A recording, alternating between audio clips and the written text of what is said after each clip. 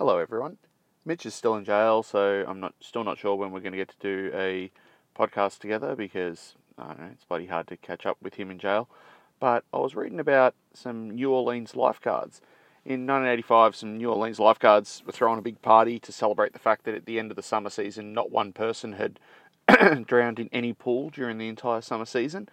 And at the party, there was a big party they had at the department pool.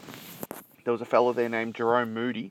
He wasn't a lifeguard, but there was 4 lifeguards on duty and 200 off-duty lifeguards and him, and he managed to drown in the pool at this party surrounded by 204 lifeguards.